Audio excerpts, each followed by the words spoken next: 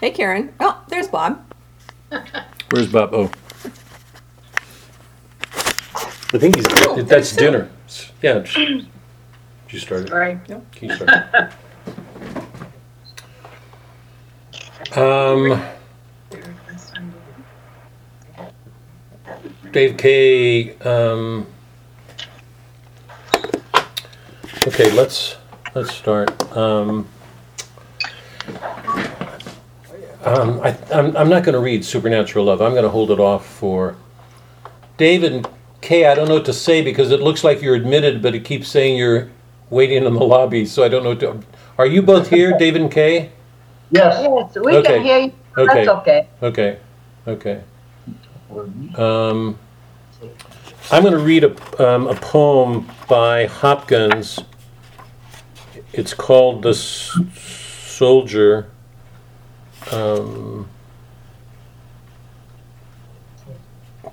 Sorry, I did. It's a little bit appropriate. I read it last night for the our last class on Old Man and the Sea, Hemingway's Old Man and the Sea, because it's about an old veteran seaman who's really toughing it out. It's like a warrior fighting a battle at sea. The enemy is I can't put it that the opponent in this conflict is a marlin, but it's about an old man toughing it out, trying to bring in this marlin, and he successfully finally brings him in, and then he's attacked by sharks, and it's a story about struggle. And tonight we're gonna pick up and get into the Aeneid a little bit more closely, and you know that we're going to be dealing with a man whose whole action is involved with struggling and conflict. So I thought this would be appropriate.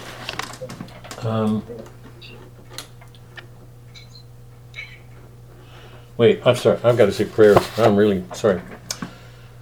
Let's start with a prayer.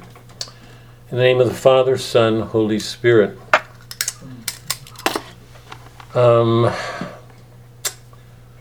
We always approach you in the Mass saying, I'm not worthy to receive you. I'm not worthy to receive you. Under my roof. Under my roof. It used to be, I'm not worthy to receive you, Lord, but only say the words and I shall be healed. So my prayer tonight is that all of us carry that with us, whatever we do. We're in a culture that encourages us to be proud of our accomplishments, to think that we're worthy in things and that we deserve things. You know, we work hard to get our homes and develop our families, and those are good things. Those are all good things.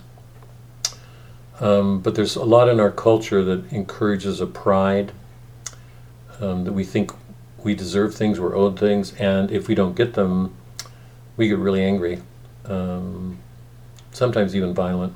So, and you know that there's a lot of violence precisely because of those attitudes.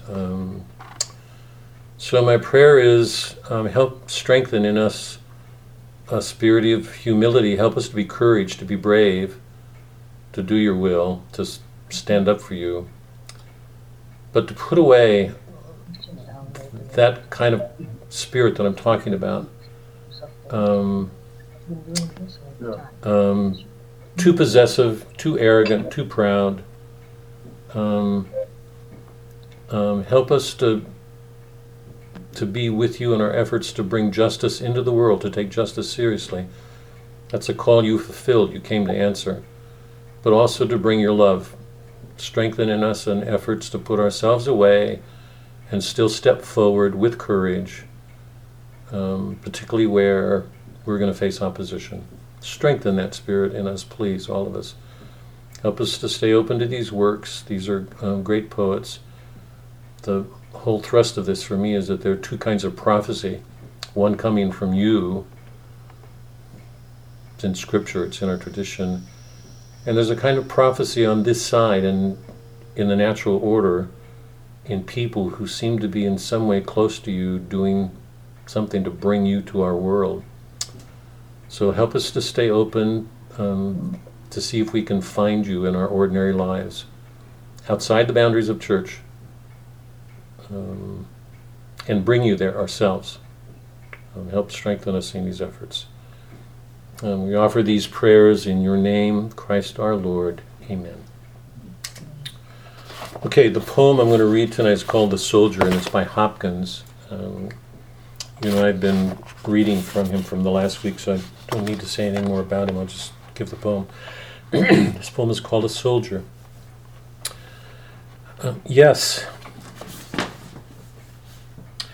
Why do we all, seen of a soldier, bless him? Bless our redcoats, our tars, both these being, the greater part, but frail clay. All of us have clay feet, something weak in all of us. Nay, but foul clay. So not just frail clay, foul. There's something bad in us. Here it is, the heart. Since proud, it calls the calling manly, gives a guess that hopes that, makes believe, the men must be no less. When we go into war, we're going to give our lives up. You know that. Soldiers go into war knowing they may be taken into an action in which they're going to die. I mean, that's what they're facing. That hopes that makes believe that men must be no less. It fancies, feigns, deems, dears the artist after his art. If an artist is worth his salt, he's got a battle on his hands. He's trying to take us someplace where people don't ordinarily go. It takes a lot of courage to do that, and Hopkins knows that if a poet doesn't learn to put himself away, he won't get to whatever that is he's struggling to find words for. It fancies, feigns, deems dear the artist after his art, and fain will find as sterling all as all is smart. And scarlet wear the spirit of war there express. Mark Christ our King, he knows war, served this soldiering through. There's nothing that he did that he didn't do in the spirit of a soldier, fighting a battle, all the way through. He of all can reeve a rope best. There he bides in bliss, now and seen somewhere some man do all that man can do. For love he leans forth, needs his neck must fall on, kiss and cry.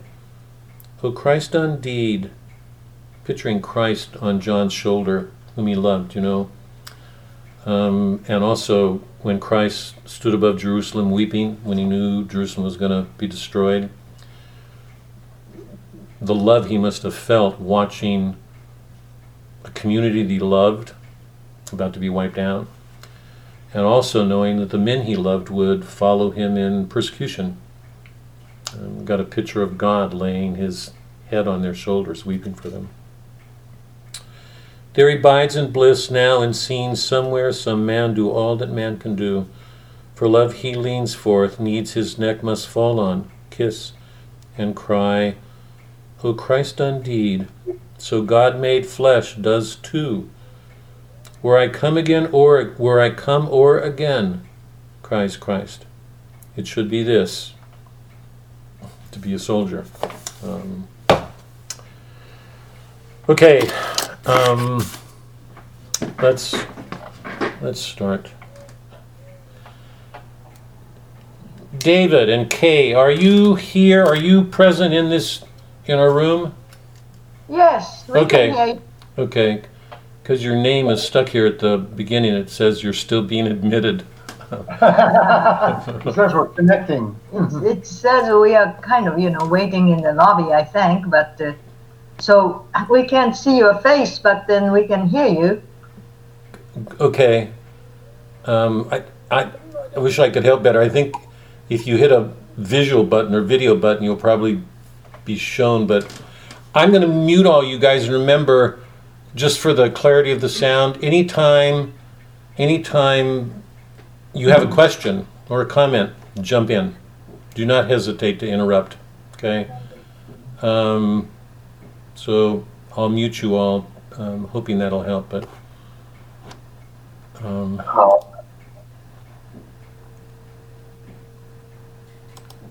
Okay.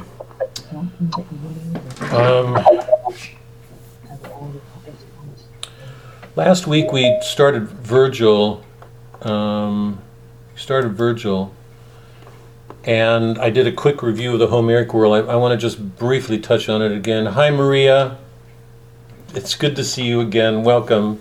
That big smile of yours. Thank you. Good to see you too. Thank you. Thanks. I just touched on the Homeric world, and I only want to call it to mind because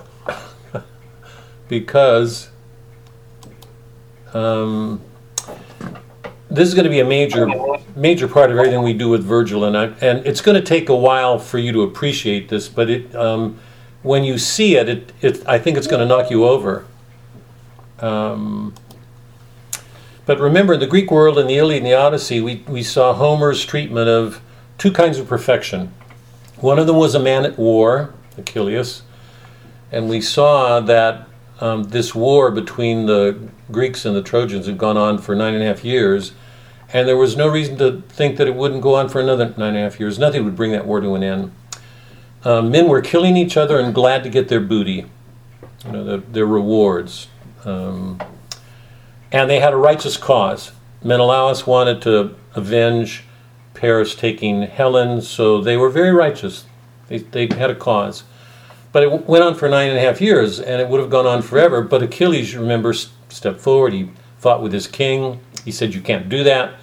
Withdraws from the war. The Greeks are losing everywhere. Agamemnon sends an embassy to Achilles to try to bribe him back into the war. He doesn't come. It's during that scene in Book 9 when he says, I don't want this booty. I don't want these possessions.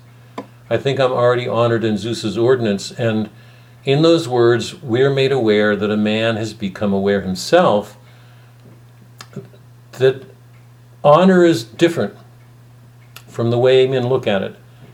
Honor is not something that's conferred on a person by his possessions. It's something intrinsic, and it expresses a transcendent element. I think I'm already honored in Zeus's ordinance. The god sees some intrinsic dignity in man that can't be taken away. And he stays out of the war until Patroclus dies. You remember then when Patroclus dies, he comes back into the war, but he feels guilty for Patroclus' death. And he says, I let everybody down. He's the only man in the book that admits his fault, said, I let everybody down. And to right what he's done, he goes back into the war. And he knows when he goes back into the war, he's going to die. And you know that I've likened that moment to an alcoholic standing in front of a group and saying, I'm an alcoholic. When we can admit our sins, when we can freely acknowledge our faults, what is there to be afraid of? Until that moment, all of us are paralyzed in some way by some fear. Some fear will have a hold of it. It'll keep us from doing something. But he passes that moment, and you know when he enters the war, there's that psychomachia. All the gods become involved in the war, and it's like this conversion, this change involves a realignment between the earthly order and the supernatural order. He goes back into the war, and nobody can stop him. And he kills Hector. Odysseus has to get home, and you know that he's on his way home, and he can't get home until he deals with all these archetypes. And what he does is he finally gets home, and my contention last week, if you remember, I read that piece that I'd written. Where do we find all the archetypes at home? Scylla, Charybdis, the Sirens, Ostrigenes' queens, Circe, Calypso, almost all of them feminine. The one masculine one is the Cyclops. Where do we find them? They're all there, largely in the suitors. The Cyclops is an image of everything that motivates those suitors. They eat men up. The woman, the mill woman at the end, when Odysseus cries out, for a prophecy, she says she hopes that Zeus will bring an end to what these suitors are doing because they grind down her knees. That's exactly what the Cyclops does. So the Cyclops are a visible image of what's invisible inside those men. Odysseus has to learn to see beyond appearances. He can't be deceived by appearance. And I'm trusting all of us know that. If we go through life taking life on appearances, we're going to be duped, we're going to do stupid things, there's going to be something wrong in everything we do. He has to learn to see beneath those. And the greater part of the archetypes have to do with feminine powers. And I suggested last time, they're all in Penelope, every one of them, particularly with respect to lawless men. That is, all these men who want to look at her as an object. Odysseus partakes of something in that until he gets home to deal with it. So killing off the suitors is in one sense learning to kill off all those 100 things in a man that are aroused by a beautiful woman, by the beauty of women. And I tried to suggest here that we don't do ourselves a justice if we underestimate the beauty of women. The beauty of women is a tremendous power over men. I think more than the world wants to admit. It's only when he kills them off, that is when he becomes lawful, when he deals with all those things, that he can come to Penelope and be together with her in the way that a husband and wife could be. So I think the whole journey is to make Odysseus lawful. It's to deal with those lawless disorders in a man that are aroused by a woman. And we've seen, the Laestrygones queen has too much power. Circe and Calypso have inordinate power. There's something very possessive in women. These are qualities that women possess. Every man in a marriage has to learn to deal with them. And my contention last week, it's only when he does that that he can look at Penelope as a person, not an object, as a person. And it's only then that she can look at him as a person. Because if we take the feminine archetypes seriously, we know that women use men just as much as men use women. The sad thing about our culture today is that most people tend to see it only one way, but I think anybody who's honest knows that women are as inclined to use men as men are women. It's one of the effects of the fall. Women use men a lot. I think they're far more discreet about it. So we saw Homer giving us an image of the ideal man at war, at home. Okay? So he gave us the two cities of men, the city of peace, the city at war. And he showed the natural perfection that man's capable of. Not supernatural, that's going to wait on Christ, but the natural perfection that man's capable. Okay, that's where we were. Now we've entered a Roman world, and what we're going to find is that Virgil takes that entire Greek world and transforms it. And here's one of the major things that I want to stress tonight. We've talked about the apophatic, yeah? That which is there that we don't see very well, but it's there. I've used the example of taking the Eucharist, If people believe in the Eucharist, that's the real substance of Christ in his body and blood, that there's something divine, that it passes to us, most food that we take, we change into ourselves, right? It becomes part of us. When we take the Eucharist, we do it with the understanding that it's going to change us, that Christ has invited us into a divine life, and we've been invited to share in it, something of his divine nature. That means that we should be able to bring something divine to the world that we can't bring on our own. So this notion of the apophatic that we can't see, and I've tried to illustrate, just asking you to imagine, when you take the Eucharist and you're on your way out in the parking lot to your car, where are you?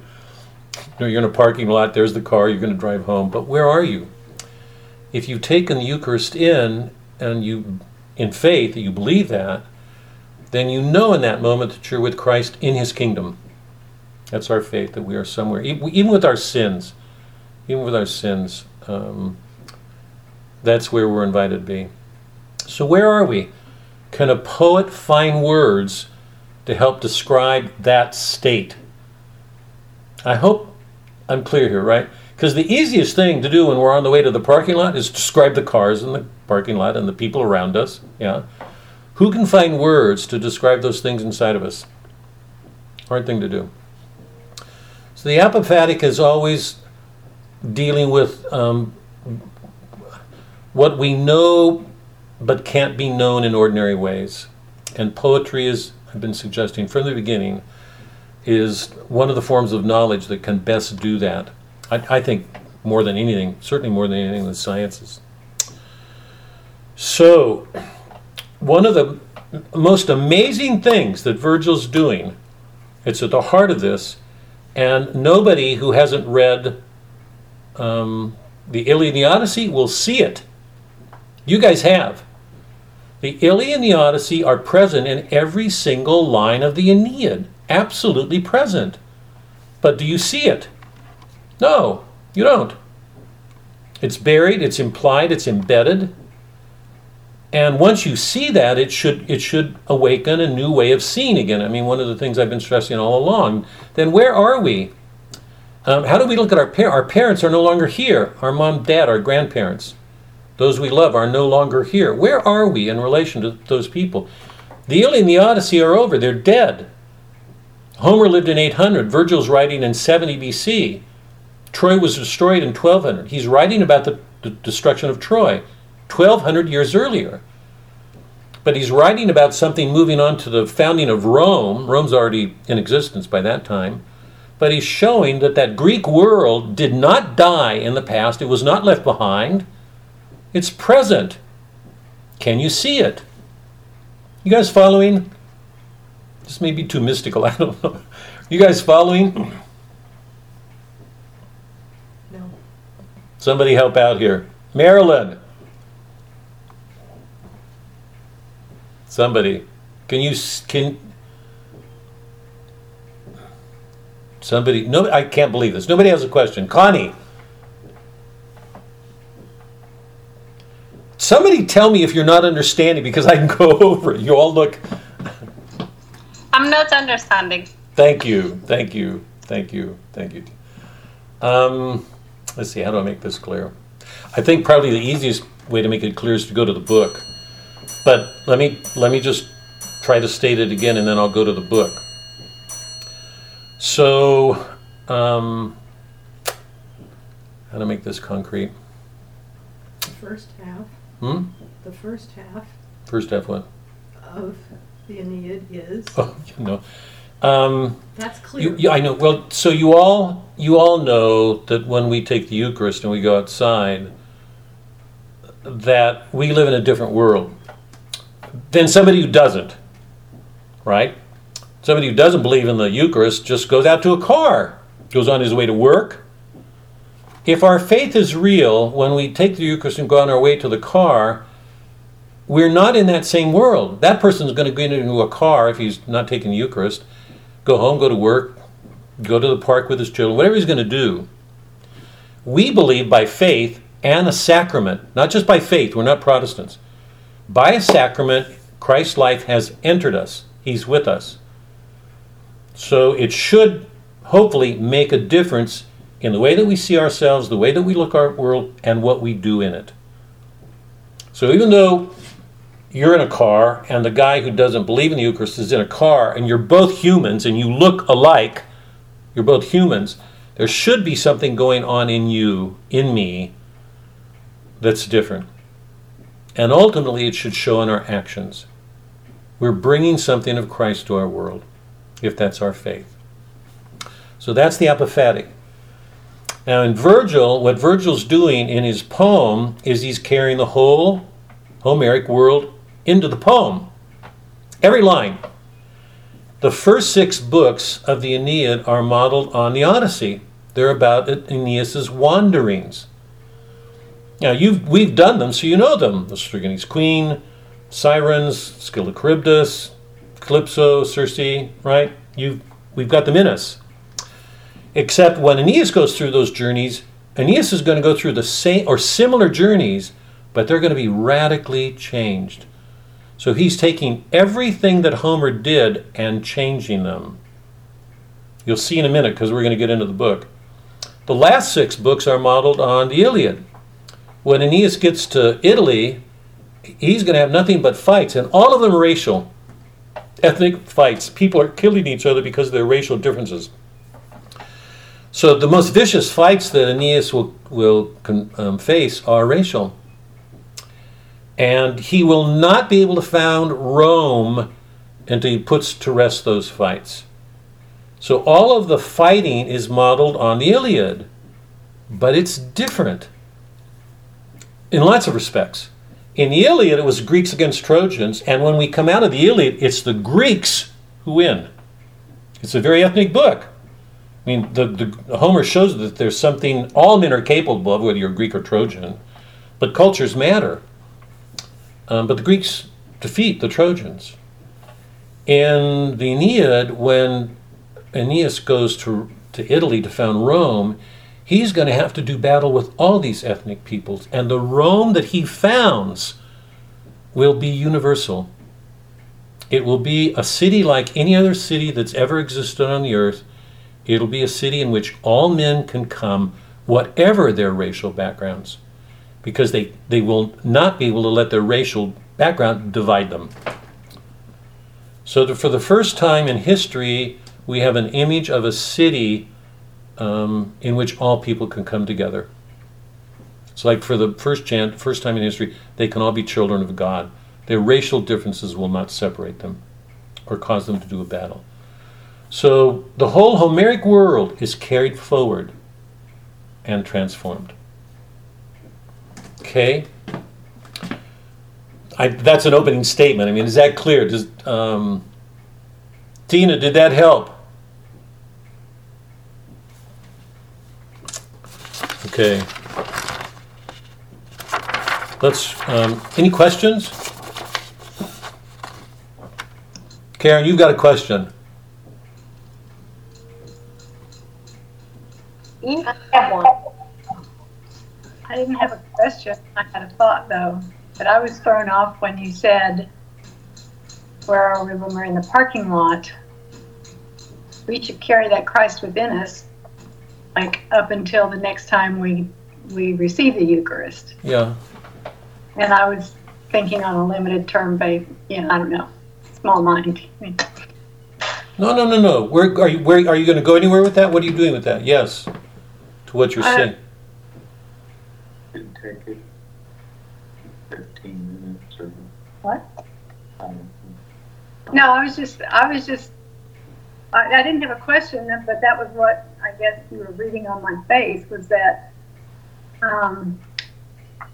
that's what confused me initially, was about that the question of where are we when we're in the parking lot. Right. But Right. it's much longer than the parking lot. Yeah, for all of us, lots of moments. Yeah, they're all. It seems to me that's always true if you, if you have faith in Christ. That's part of what's going on with us. So we should carry that with us all the time. Maybe some moments were better than others. Yeah. Yeah, and I'm going to speak for myself right now, and we struggle to do it, and very often we fail. Yes. Otherwise I don't know why we go to confession, because we'll do it.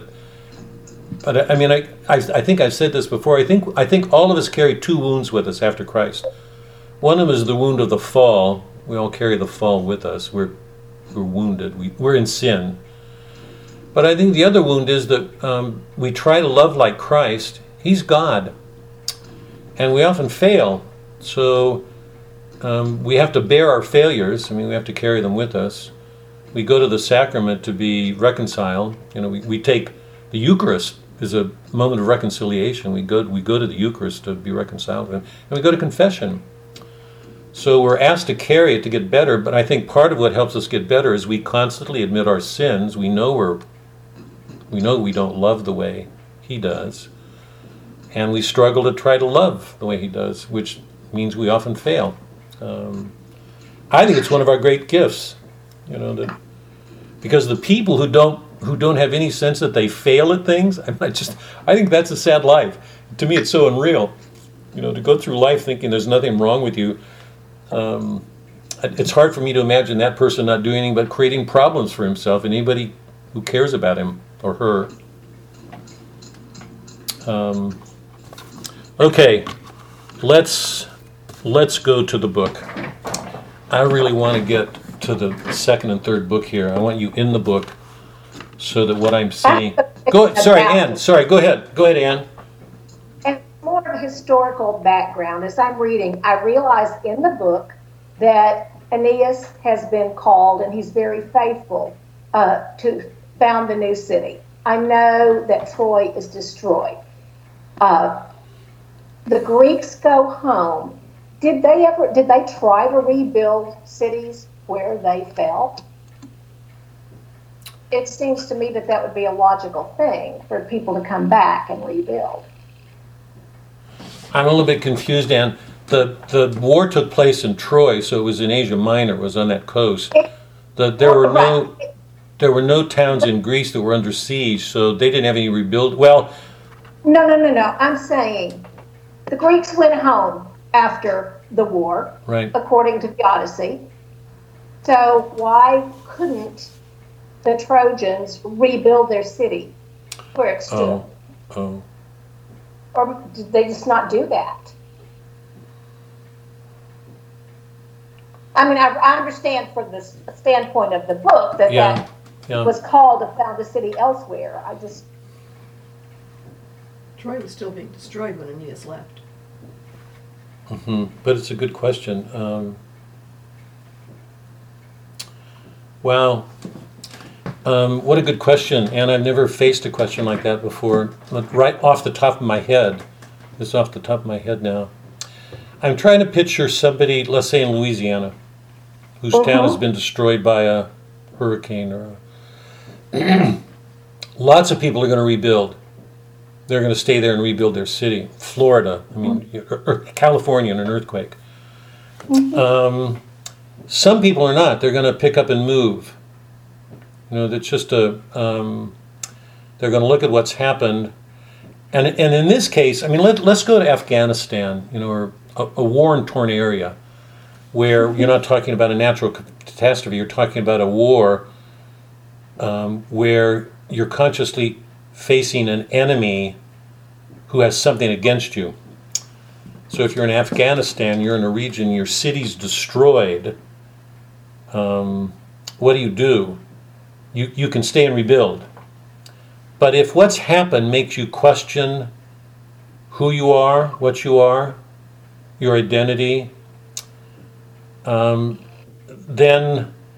I think there's a different ground for what you do. And I think it's in that sense that we have to see the Aeneid. And we're going to see this you're sort of getting ahead of me and I didn't even realize it, but because what's going on here is that when the city is destroyed, a whole way of life is wiped out, and I think it brings them, like any of us, the Renaissance is a moment like that when science changed everything. When people face those moments, when suddenly something happens that wipes out a way of life, you can't assume anything anymore. You can't take things for granted. And one of the meanings of the Aeneid is that story, in a sense, represents a moment when you can no longer assume your past. You can't take it for granted. You have to move on because there's a new world there for you. Let me try to break it more. I was raised Greek Orthodox. I think I've told you guys all of this. I was raised Greek Orthodox and converted. It was a number of books that I read. G.K. Chesterton's Chesterton had a major influence on my conversion. But I'll never forget that moment. Leaving to be a Greek Orthodox means you're in an ethnic community. It's like being Turkish or Jewish or black, or you're in an ethnic community, and you can't separate your ethnic identity from your religion. To be Greek Orthodox means you breathe Orthodoxy, but you're Greek. To convert, to become a Catholic, puts you outside that ethnic world. The Greeks you don't belong to that world anymore. You discover there are ethnic prejudices. I think that's true of almost all ethnic peoples. The Greeks, the Turks, the Jews, blacks, whites, all of us. When you face that moment, when I faced it, entering the Catholic Church, it was like I had to give up everything. Because everything about my past didn't square with it. There was something else there. And entering the Catholic world took me into a new world. There were so many similarities with the Orthodox world, but so much that was really different, particularly ethnically. When Suzanne and I first started going together, my mom looked at her with a little bit of reservation. Let me put it that way, with reservations, because my mother was she belonged to that Greek world. I'm trying to be kind here. She wasn't as forthcoming with Suzanne because Suzanne had blue eyes. She didn't have brown, she wasn't Greek. So, you enter in a new world, and once you enter into that world, you suddenly realize that you're in the same world. You're with human beings. People live, they eat, they die, they have ethnic customs, but your whole way of standing in that world changes. What's happening in the Aeneid is that they're not just rebuilding to recover what they've lost. This is the crucial point, I think, Anne. They're not staying there to rebuild what they lost. This represents a radical change in history where they're going on to something new. That's why I tried to stress this point. They're taking that whole Greek world forward, but it's being radically changed. And there's no way they could have done that if it simply stayed where they were. I guess that's the best way to put it. Does that help? Thank you. It was helpful. It helped me to think through it. Okay. According to Wikipedia. Sorry? According to Wikipedia. Yeah. Troy was rebuilt. Yeah. Did you hear, Doc? Did you hear Suzanne? Troy, according to Wikipedia, she's doing her research on this. It was rebuilt. Okay, I want to go. Can you turn the air conditioner on? Yeah, or so it's. Let's go to book 1, pick up where we left off. You remember that the book opens with Aeneas heading for Italy, but he gets blown off course, and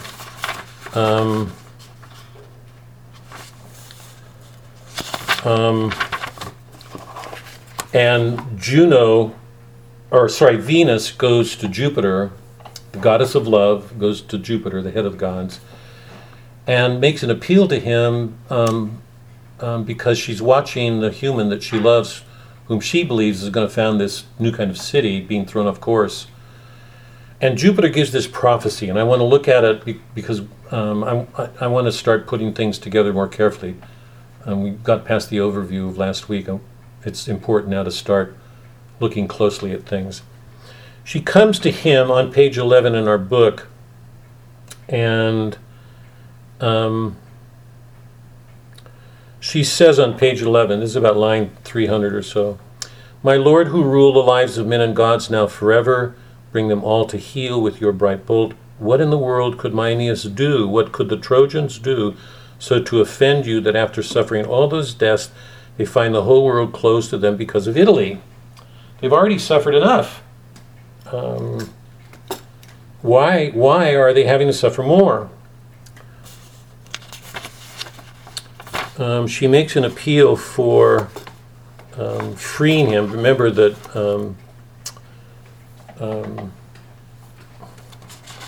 Juno is the one who got the god of winds to cause this storm to throw him off course, because she resents the fact that Rome will keep Carthage from coming into being. Now, the relationship between Carthage and Rome are absolutely crucial in these first 6 books, the opening books. In the notes that I sent you, there's a section on the end of one of them that lays out the the Punic Wars between Carthage and Rome. It would probably be good for you to look at it. You don't need to look at it. The book is going to tell us everything we need to know. But what's at issue right here is just exactly that Juno wanted Carthage to be the greatest city in the world, and it was on its way to being the major city in the Mediterranean world when Rome came into existence and they had these great battles. But Jupiter says this, that Rome will come into being. On page 13, what he does is describe this long list of events that are going to take place that are the preconditions for Rome coming into being. Okay? Now remember, the Trojan War took place in 1200. So this is where we are. And Virgil is writing about 29 BC. So it's 1200 years off from the war. Okay, and he's writing about Aeneas, who was fleeing as one of the survivors of the war. And Jupiter gives this prophecy to Venus. Top of 13. When the Rutulians are subdued, he'll pass 3 summers of command at Latium, 3 years of winters. But the boy Ascanius, that's Aeneas' son, to whom the name of Iulus now is added, Ilius, while Ilium stood, Troy takes its name from Ilium, Iulus, it's Aeneas' son. Ilius, while Ilium stood, will hold the power for all of 30 years, great signs, great rings of wheeling months. He will transfer his capital from Lavinium and make fortress Alba Longa. 3 full centuries, that kingdom will be ruled by Hector's race. Hector, who was ignominiously killed until the queen and priestess Ilia, pregnant by Mars, will bear twin sons. Most of you know this from school. Afterward, happy in the tawny pelt, his nurse, the she-wolf wears, young Romulus, will take the leadership, build walls of Mars, and by his own name, his people who call them Romans. For these I set no limits, world or time, but make the gift of empire without end. Juno, indeed, whose bitterness now fills with fear and torment sea and earth and sky, will mend her ways and favor them as I do. Lord of the world, the tongue-bearing Romans, such is our pleasure. He goes on and on. From the comely line, the Trojan Caesar comes to circumscribe empire with ocean, fame with heaven's stars. Julius his name. It'll go on until it gets to Augustus Caesar. Now you know that we talked about this just momentarily last time. Virgil is living during the time of Caesar Augustus, who closed the gates of war, the Janus gates. And Rome lived under what they called the Pax Romana, which was a relative peace for 300 years. And Augustus was the leader then. Now here's my question. This is a prophecy by Jupiter. How could he speak of all these things?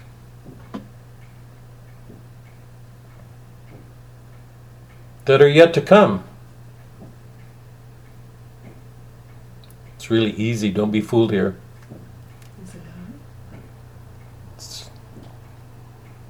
And I put your audio. I hear you. Put your audio on. Did you? I said because it was written much later.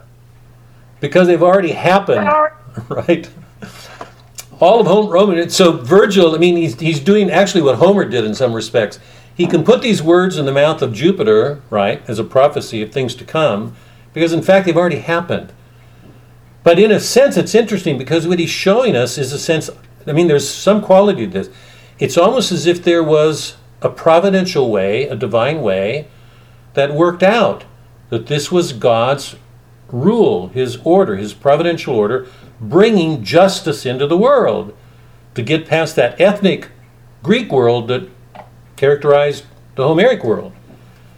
So we're moving to a much more universal sense of justice, to something that's going to come into being that will make it possible for a greater justice between human beings.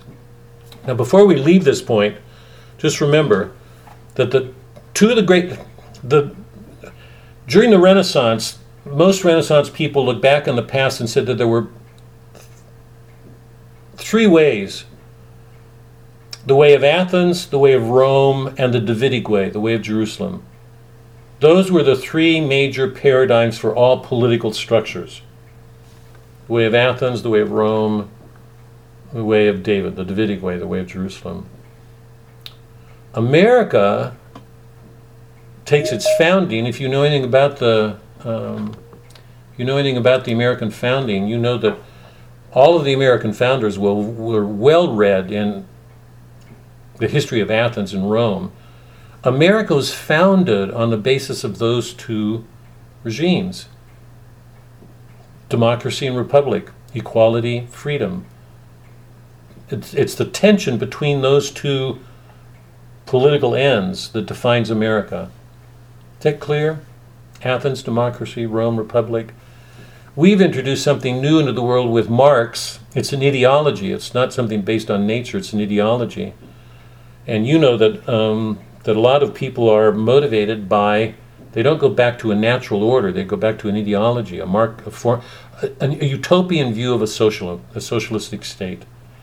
So in the modern world, we're facing something completely new. But the founding principles of America were an Athenian democracy, a Roman republic. So they would have known all the works that we're talking about. They would have known the Aeneid would have been a really important work for all of them. You know that Aeneas comes on shore in Carthage. He's greeted by Venus, who disguises herself. She encloses him and his captain in this cloud, and they approach Carthage on page 19. And this is really important. On page 19 it says, "He looked up at the roofs, for he entered swathed in clouds, strange to relate, among them, mingling with men yet visible to none." Nobody can see him. Venus has made him invisible. She's trying to protect him. "In midtown stood a grove that cast sweet shade, where the Phoenicians, shaken by wind and sea, at first dug up that symbol Juno showed them, a proud war horse's head. This meant for Carthage prowess in war and ease of life through ages. Here being built by the Sidonian queen was a great temple planned in Juno's honor." And we already know from what Venus told Aeneas when he first arrived on shore that Dido is the queen, that she fled from Tyre, which was a commercial regime, a business regime, because her brother killed her husband and sent her flying. So she took her possessions and came to Carthage and founded Carthage. So she's a fugitive like Aeneas. They're both fugitives. They're fleeing from persecution. But her image is, this is so crucial. This meant for Carthage prowess in war and ease of life through ages. The regime that she's making, Carthage was like a business enterprise. It was a commercial enterprise of the world. It was given to power and machinery and wealth and comfort. Okay? Now hold on to that, because what we learn through the whole of this is what defines Rome is not ease and comfort. It's suffering, struggling, constantly going on. Our end is not here, it's elsewhere. So the image, the icon, the logo of Rome is a proud warhorse. No, that's Carthage. What did I say? Carthage. Yeah, you said Rome. Yeah. When we get to Rome, what we're going to see, when we get there in Book 6, we're going to see Aeneas is going to be at the Tiber River, and he will be given a prophecy to show that he's home. After all of his struggles, he finally comes home. The image that he sees that will be the defining image of Rome will be a sow with her 30 piglets. So set a war horse next to a sow with 30 piglets. One's noble, heroic, constantly striving for power, wealth, comfort, businesslike, efficient. The other is a sow, nurturing, humble, low. It's almost grotesque. It's a sow, it's a pig. It's anything but noble, because Rome is a place for everybody, not just for the noble. So in these two images, we get a clear indication of fundamental differences between these two cities and what Rome means for the world. Okay. Now here's what I wanted to take a minute with on page 20 and 21. They pass into the city, and the cloud is taken away, and Aeneas and Achates' companion stop and look at Juno's temple. Dido built this temple in honor of Juno, because remember, that's her goddess. And on the walls of this temple are scenes depicting the Trojan War. So the temple's made up all these panels. On each of these panels is the Trojan War. It's a way of indicating, it's sad for me to watch what's going on in America. The past is there. This place has no meaning apart from the past. There was nobody who lived in the ancient world who didn't look back to Troy as a defining moment. It was a struggle between two civilizations, two people, and a civilization was destroyed. Troy was wiped out, and all the peoples came to be involved in it from the east. And here's what he sees on page 21. Maybe you should be quoting lines instead of pages. Top of 21. You all have the Fitzgerald copy, right? I hope. It's because the line numbers change from translate. I mean, they can be hundreds of lines off, but it's in our copy. It's page 21.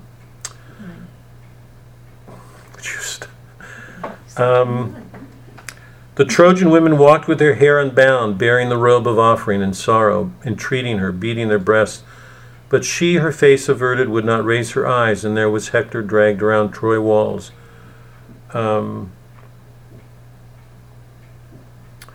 3 times, and there for gold. Now, pause on this. Just think about this. We're being given a description of Trojan women and Troy being destroyed. There was Hector dragged around Troy walls 3 times. We saw that at the end of the Iliad. And there for gold Achilles sold him, bloodless and lifeless. Now indeed Aeneas heaved a mighty sigh from deep within him, seeing the spoils, the chariot and the corpse of his great friend and Priam, all unarmed, stretching his hands out. This is only the beginning of what's going to get worse in the next chapter, because we're going to actually be given a description of what happens when Priam's killed. He himself saw in combat with the first of the Achaeans, and saw the ranks of dawn, black Memnon's arms, then leading the battalion of Amazons. With half-moon shields he saw Penthesilea, an Amazon, fiery amid her host, buckling a golden girdle beneath her bare and arrogant breast, a girl who dare fight men, a warrior queen. Now while these wonders were being surveyed by Aeneas and Dardania, while he stood enthralled, devouring all in one long gaze, the queen paced towards the temple in her beauty, Dido, with a throng of men behind. As on Eurotas' bank and Cynthius' ridge, Diana trains her dancers. Diana remembers the virgin goddess. So 2 things. Anybody aware of any ironies in this moment as Aeneas looks on the Trojan War? Remember, he's been at sea for 7 years, almost 8 years, having left Troy with the call on the part of the gods to found a city. He's not found it yet. He's not even there yet. He's been struggling for 8 years. He's looking on these panels, and he sees all these stories depicting him as a hero. Any ironies? Aware of any ironies here?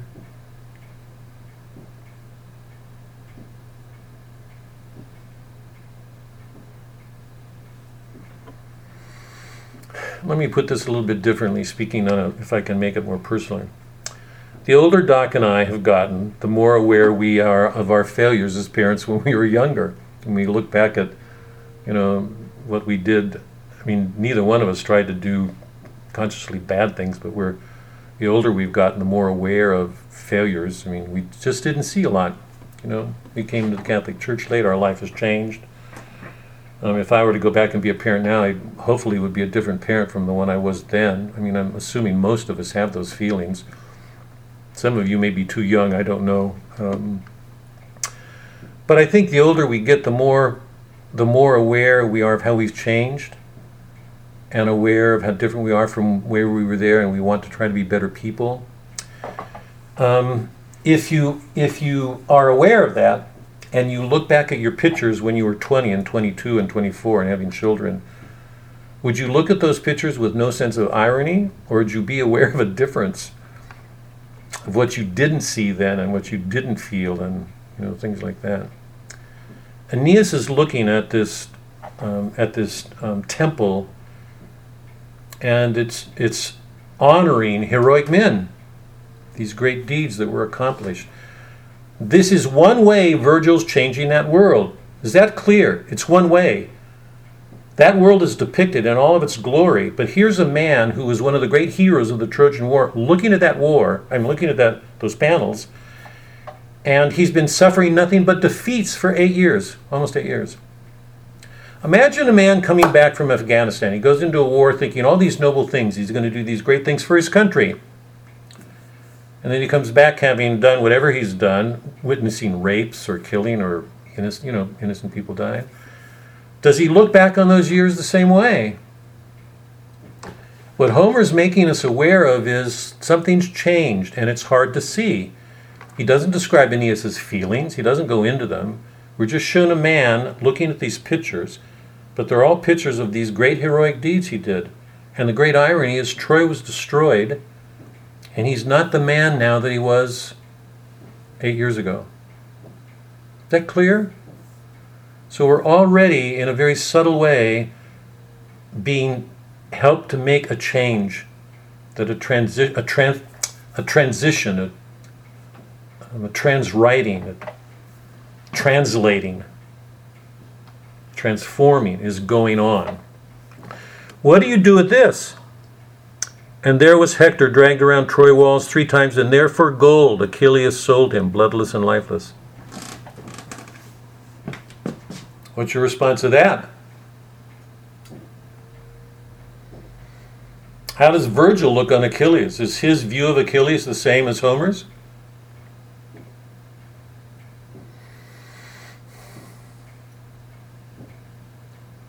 Anne, you're shaking your head.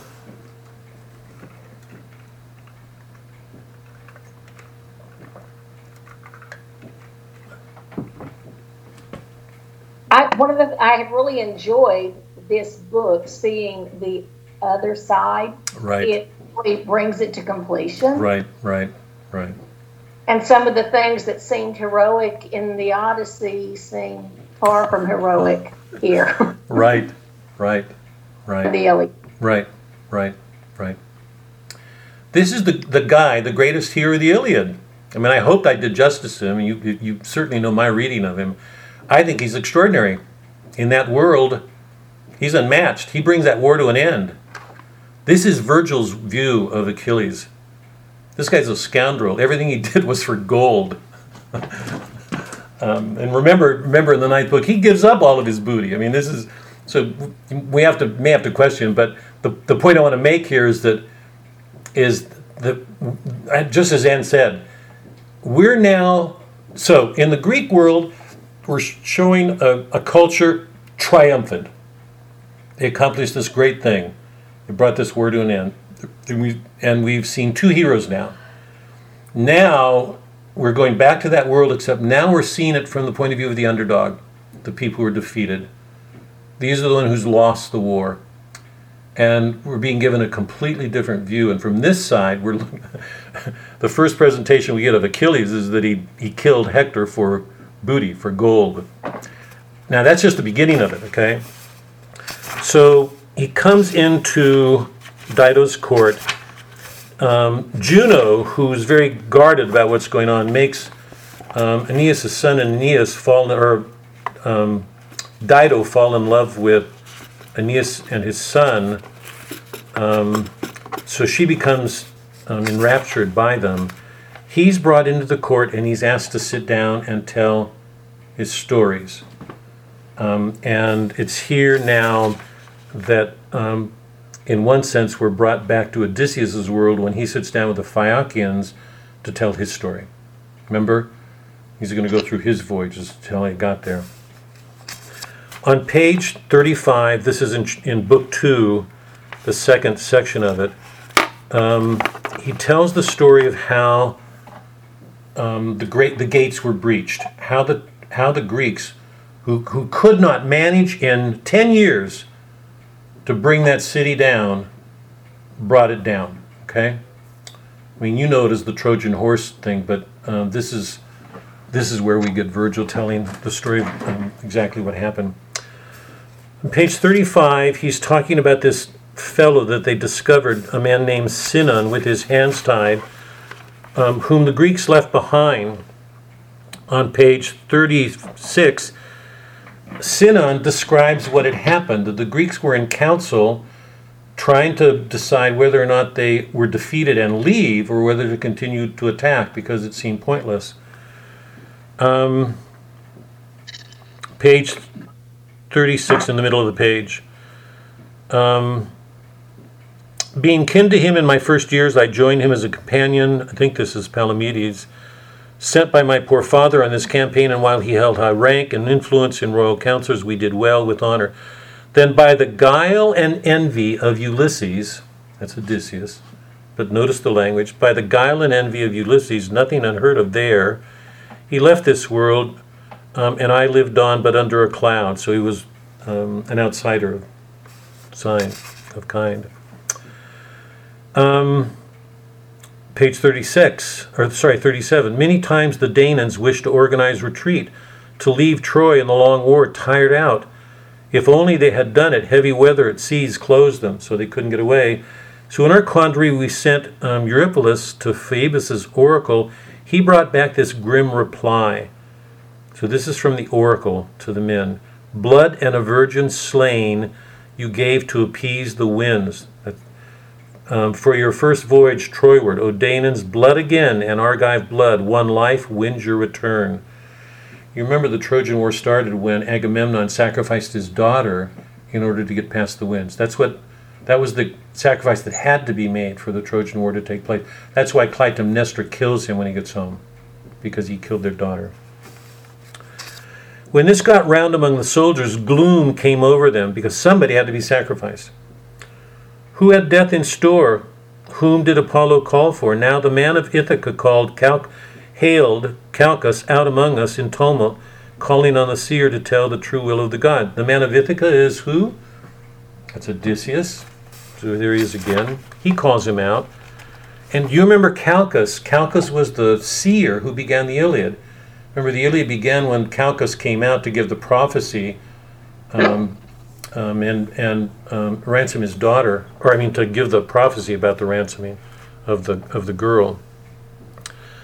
For 10 days the seer kept under cover, would not speak of anyone or name a man for death, till driven to it at last by Ulysses' cries, by pre-arrangement.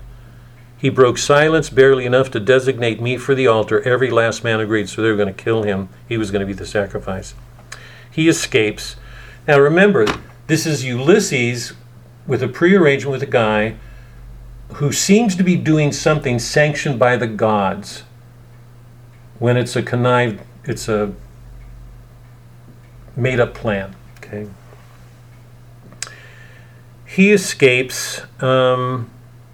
On page 39, the whole hope of the Danaans and their confidence of the war they started rested all along in help from Pallas. Then that night came when Diomedes and the criminal Ulysses dared to raid her holy shrine. They killed the guards, they took the statue, and what they did was violate the sanctuary. And the men think that Athena's angry and will ask something in reparation. So Odysseus concocts this plan to build this horse and leave it, at least outwardly, as a sign of reparation to the gods and to the Trojans. So they build this horse, set it next to the gate, and then seem to depart. But you know that hidden inside the belly of the horse are the Achaean men. Now, before all this happens, before they do this, the Greeks seem to have departed, and the Trojans are left on their own. And one man comes, Laocoon, with his 2 boys, and snakes come up and strangle Laocoon. This is on page 41, and his two kids, and then leaves. And it leaves all the men, all the Trojans, terrified, as if they're in the midst of something sacred happening.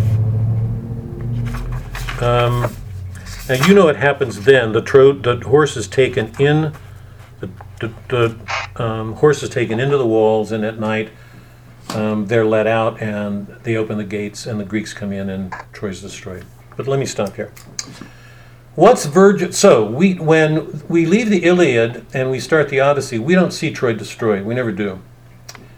We know that it's going to be destroyed at the end of the Iliad.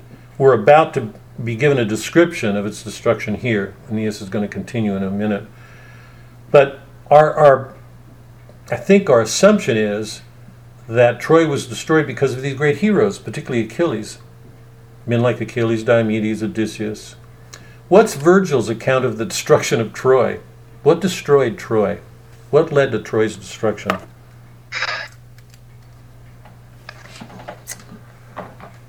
How's his account of the destruction of Troy, how's it different from Homer's?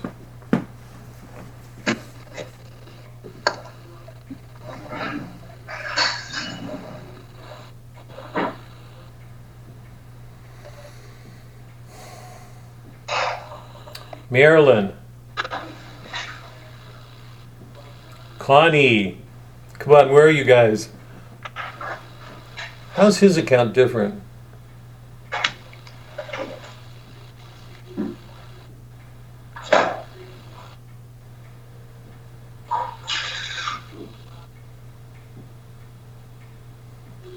Wow, it must not be. Karen, what's going on? When you guys put down the Iliad and you knew that Troy was going to be destroyed, what was your sense of how it would be destroyed? And when you pick up Virgil now and you get this count of Sinon and what the story he's telling, how's it different? What's changed? Did you turn the air conditioner on? It's cold? Wow, really? Wow. You want me to turn your fan? No. It's treachery. Yeah, it's not virtue or power or superior strength. It's deception, it's guile, it's trickery, and worse, it's blasphemy. Truly, truly. The Greeks are using the gods, the way they depicted Odysseus, the Greeks are using the gods for their own advantage. And it seems to me and this is really interesting because Virgil's remember one of the ways I tried to present the Odyssey is that it's the first really anti-romantic book. Homer doesn't romanticize anything. There's no black-white.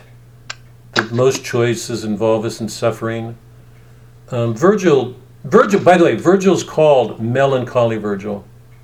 We're going to see why in these opening chapters, Melancholy Virgil. All the chapters are filled with loss. Loss after loss after loss after loss after loss. I mean, he's going to go on for all this time and just experience nothing but losses. What we get from Sinon is a picture of treachery and betrayal and cunning and guile. The one most responsible for it is Odysseus. And the way that Virgil shows Achilles is that everything he's doing is for gold. He's just greedy. But one of the interesting things about the way he presents Troy's destruction is the breach is caused by cunning and deceit and because of a failure on the Trojan side. They're too superstitious. You know, when Sinon gave him all these omens and then that violence happens with Laocoon and his two sons, the Trojans are overwhelmed. They take it as an omen and they're afraid that something is going to go on, and so they open the gates and let this Trojan horse come in. So in Virgil's part, there's a sense of a real lack of prudence, of the reality of things. I don't know how else to put it. They're too taken up by a religious, superstitious sense of things. And it leads to their destruction. The cunning of the Greeks is going to take over. So Virgil's learned a lot from Homer. I mean, he's got a lot of the qualities we associate with Odysseus. That he's careful. He's caught. It's like Christ saying, "Be on guard. Be as wise as the serpent, and gentle as the dove." People who don't do that are too innocent. They act like the world has no evil in it. What Virgil's showing us here is that the Trojans were far, far too superstitious. And the Greeks have played to that. It makes the Greeks worse, it seems to me, because what they do is a betrayal of the gods. It's a blasphemy. They're using the gods for their own ends. So the Virgil's description of the fall of Troy is anything but heroic. When we leave the Iliad, we've got a sense of heroism, even with the death of Hector. When we go into the world of the Odyssey, we're in a heroic world. We're going back to that world now from Virgil's eyes, and we're seeing nothing but bad, or a lot of bad. that we didn't see in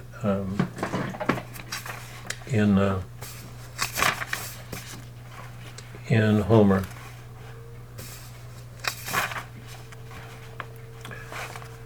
Any questions or comments before we?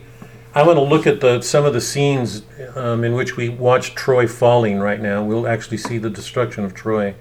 But before we go on, any scenes? Why does it feel? You're cold. You're hot. Wow.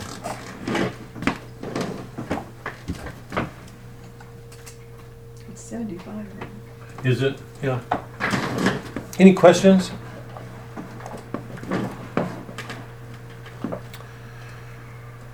We're watching a great Greek world turns on its head. And so this is what I meant about the translating, the carrying forward, the apophatic, that the Greek world that we've all experienced is being carried forward, but it's being subtly changed. We're between two worlds. We're watching something under construction, being translated, moving forward. And I'm choosing these words, I hope you hear carefully. If we're living with Christ, if we're living with Christ, how open are we to mystery? Are we, if we're in a world of grace, are we under construction? Do we carry our sins with us?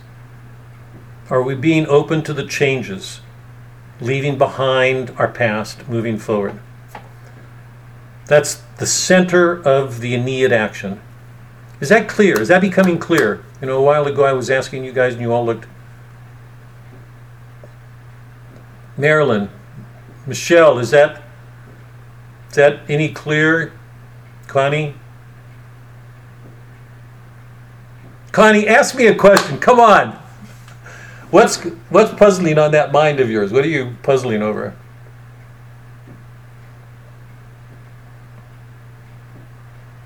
Oh, not much. I really, it's kind of difficult for me because I don't get to read the book that much. So it's really hard because I babysit for my grandbabies, and by the time I'm done at 5:30, I'm pooped.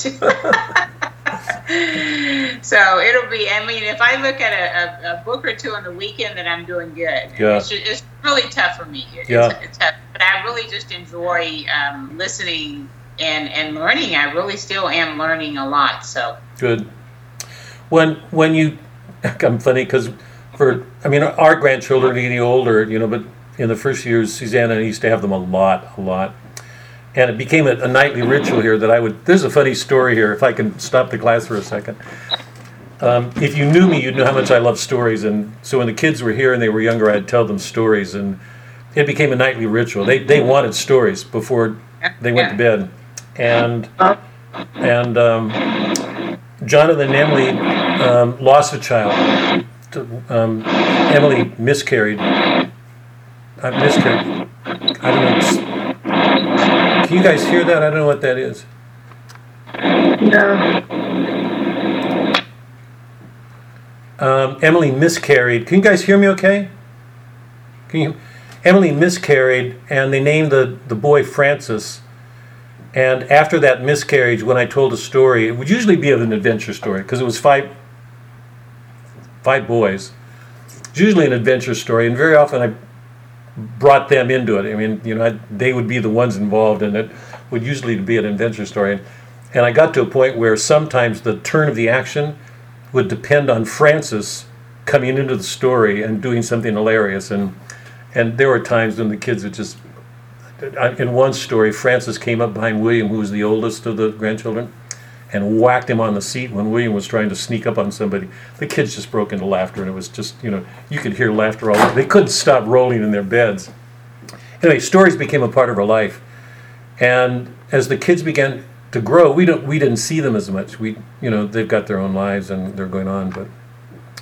But in that interim period, once when they were getting a little bit older and so they weren't staying as much, they asked Jonathan, our son, our youngest son, if he would tell them a story.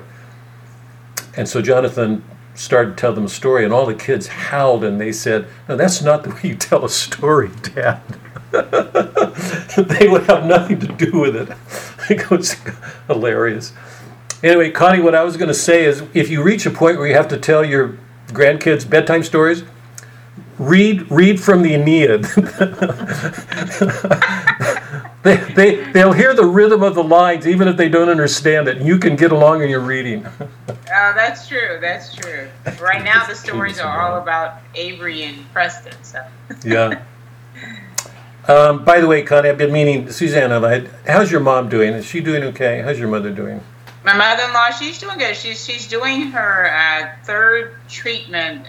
It's another treatment. They did the first treatment, and it shrinked it a little bit, the cancer on the lung, but not enough, I guess. So now they're doing, oh my goodness, I can't think of the name of the treatment, but she's fixing to do her third one tomorrow, as a matter of fact. But she's like just a whippersnapper. She just turned 89, and God. She doesn't feel sick. I mean, it's amazing. It really is. That is amazing. Yeah. I almost don't get through days, and I'm not undergoing treatment. So your mom's got to be a tough bird, anyway. She is. She was my mother-in-law, but she's something else. Thank you, Grant. Okay.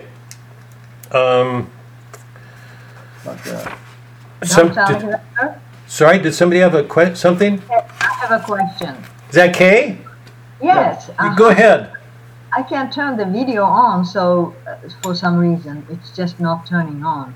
The question is,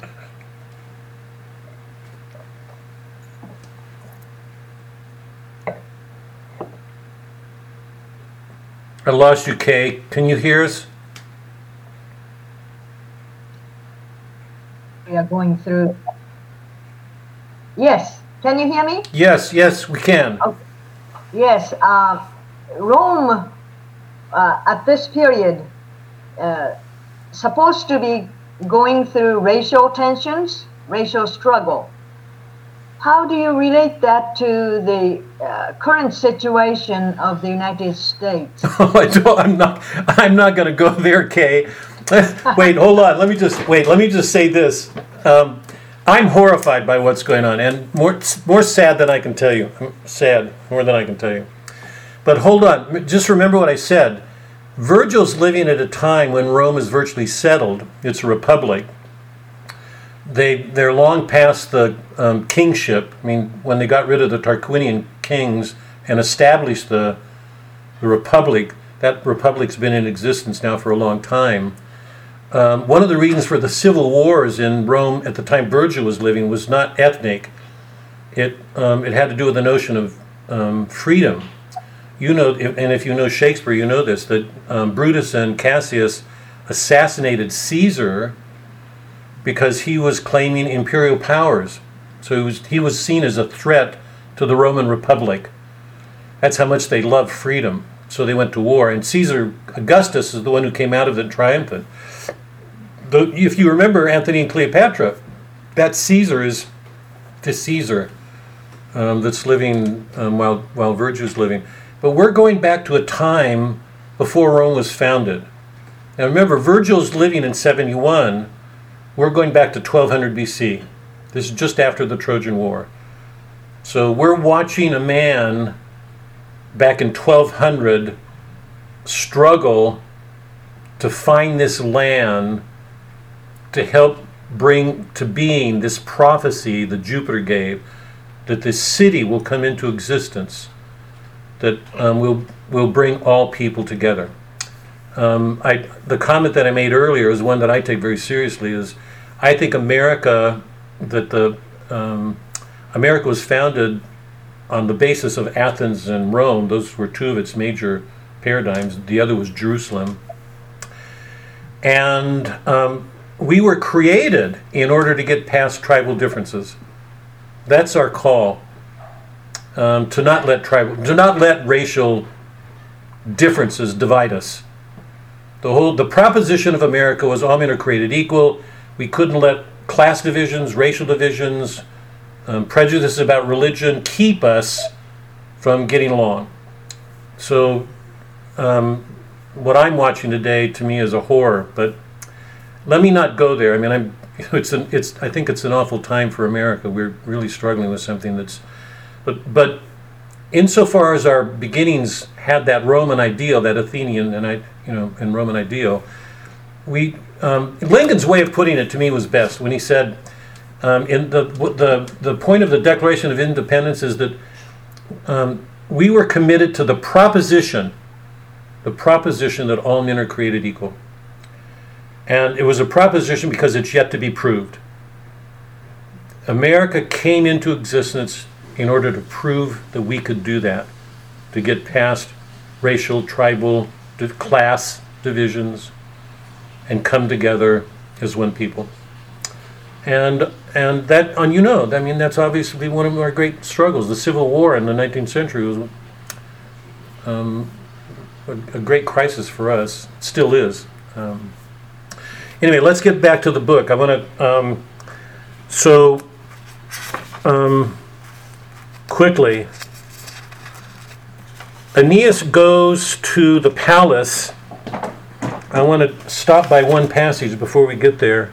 On page 48, the Trojans put on Greek armor for a moment to disguise themselves, to escape getting killed, because their numbers are small. The Greeks are overwhelming them. On page 48, they put on Greek armor and they look like Greeks. They're killing Greeks off, but they're discovered. Middle of page 48. Then some whom we'd taken by surprise under cover of night throughout the city and driven off came back again. They knew our shields and arms, for liars now, our speech alien to their own. They overwhelmed us.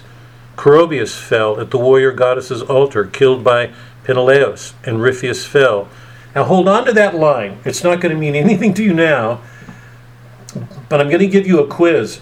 Connie, I don't care if you've read it or not because you've heard this from me. I'm giving you a quiz when we do Dante.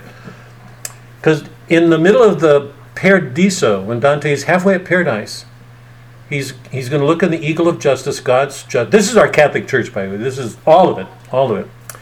He's going to bring Ripheus into this. I mean, remember, Virgil's his guide through 2/3 of his journey. Not Homer, not Aristotle. Virgil is his guide. So he knew Virgil, I think, better than almost any in the world has since. But here in the middle of this war, as Troy is being destroyed, the Trojans destroy Greek armor to disguise themselves, and suddenly they're uncovered.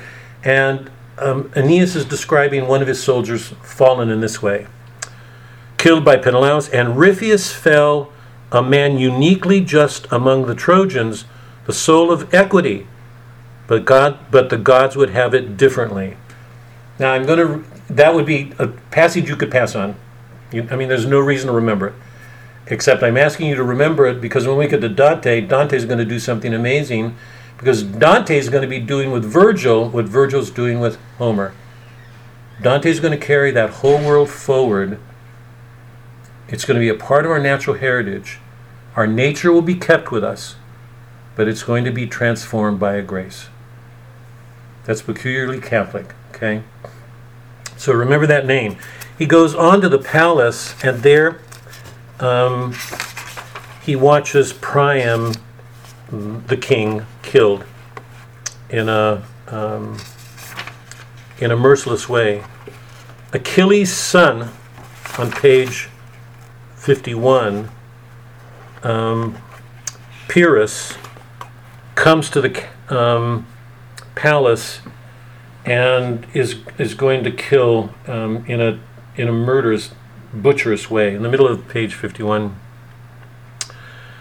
What was the fate of Priam, you may ask? Seeing his city captive in the inner rooms, the old man uselessly put on his shoulders, shaking with old age, armor unused for years, belted a sword on, and made for the massive entry to die. Now you remember the last time we saw Priam is when he came with all that booty to offer Achilles for Hector's ransom.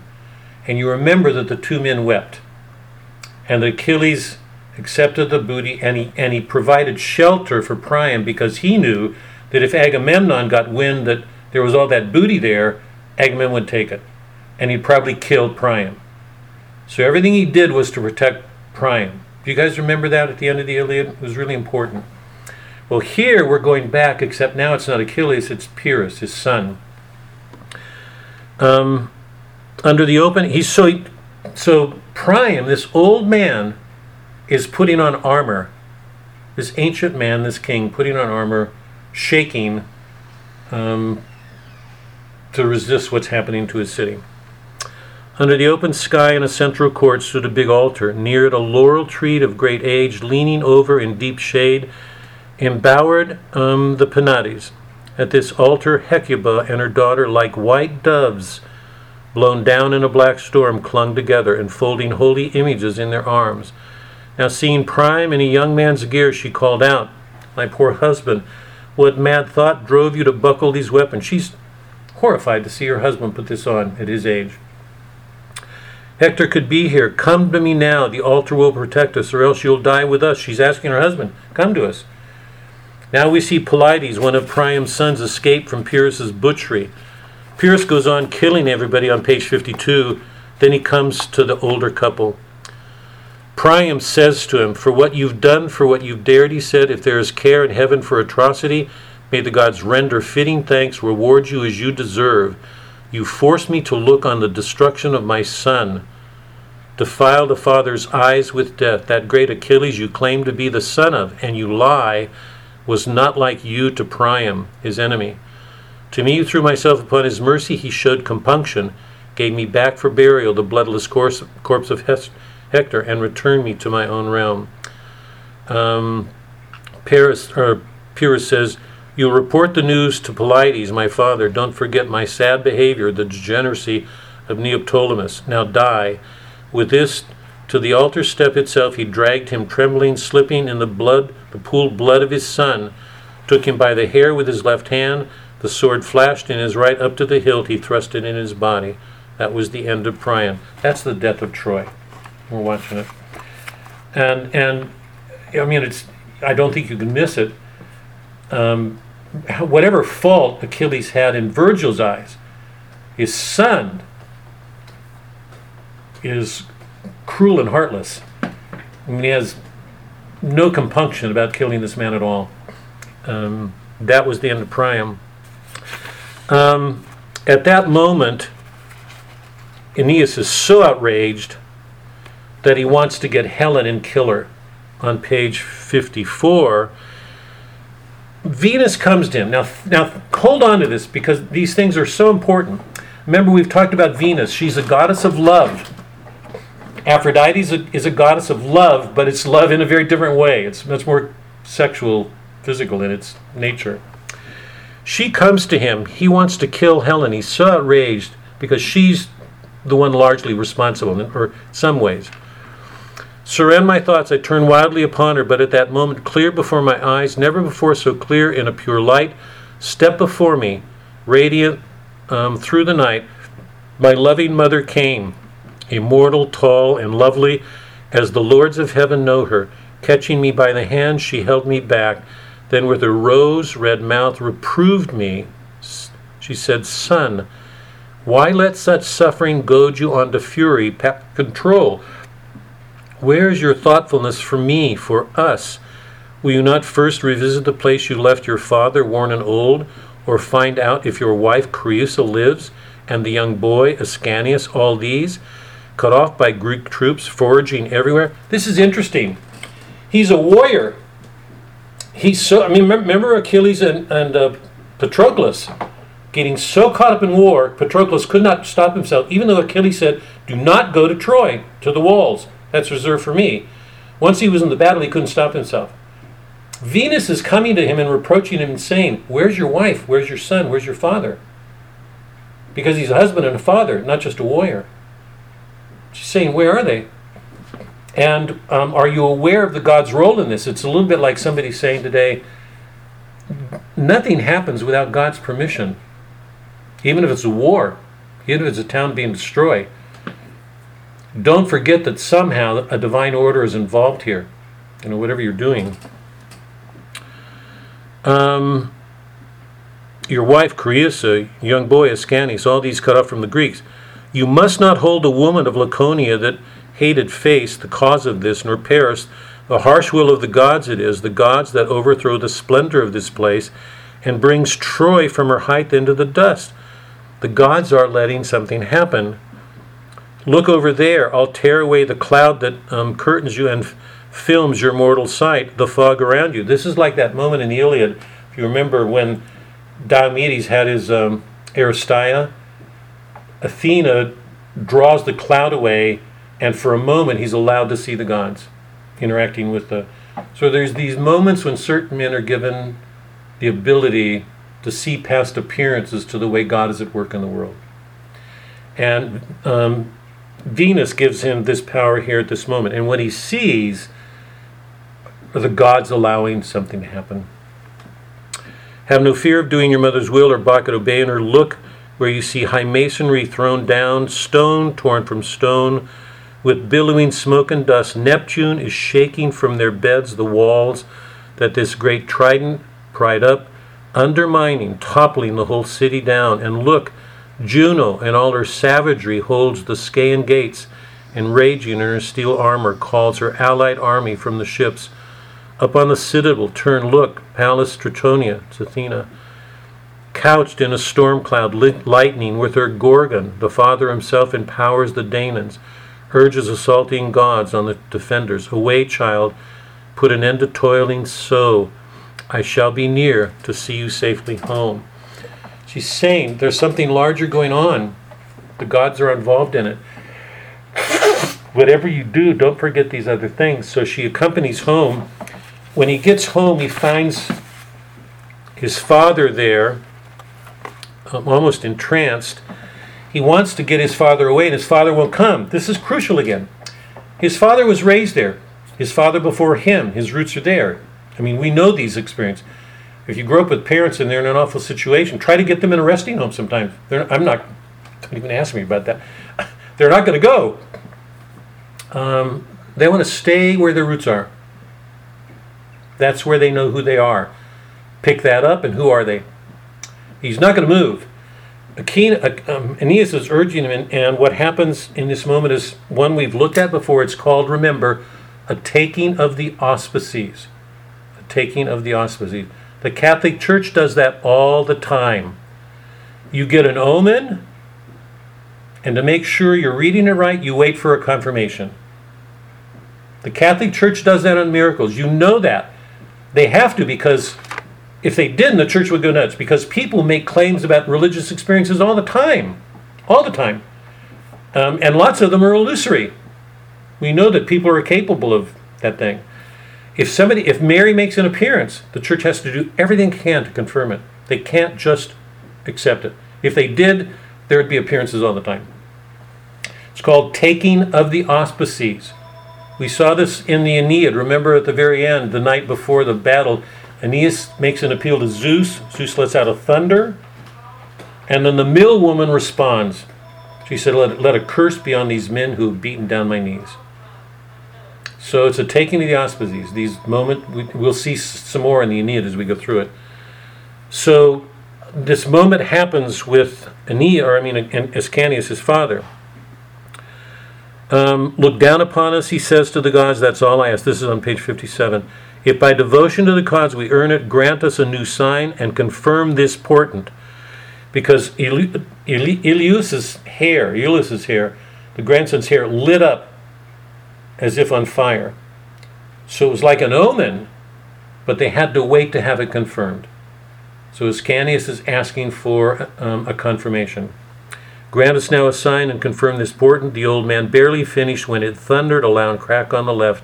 Out of the sky, through depths of night, a star fell trailing flame and glided on, turning the night to day. The moment's confirmed. The father gets up. Aeneas puts his father on his back, takes his child by his hand, Creusa is next to him, and they leave the city. At the bottom of 58, they're leaving the city. Now, this is so important to remember. This is where, it's just another instance of the way Virgil takes this Greek world and utterly transforms it. Is there anything like this in the Odyssey? Anything like this in the Iliad? Aeneas is a warrior. Venus, his mother, has just rebuked him and said, why are you here? Why are you not home? Where's your wife? By the way, I didn't read this, but let me go back to it. When Aeneas does return home, just before he gets to his father, he meets his wife Creusa, and this is what she says to him on page 57. I buckled on sword belt blade, he goes home, but at the door Creusa hugged my knees, then held up little Iülus to his father.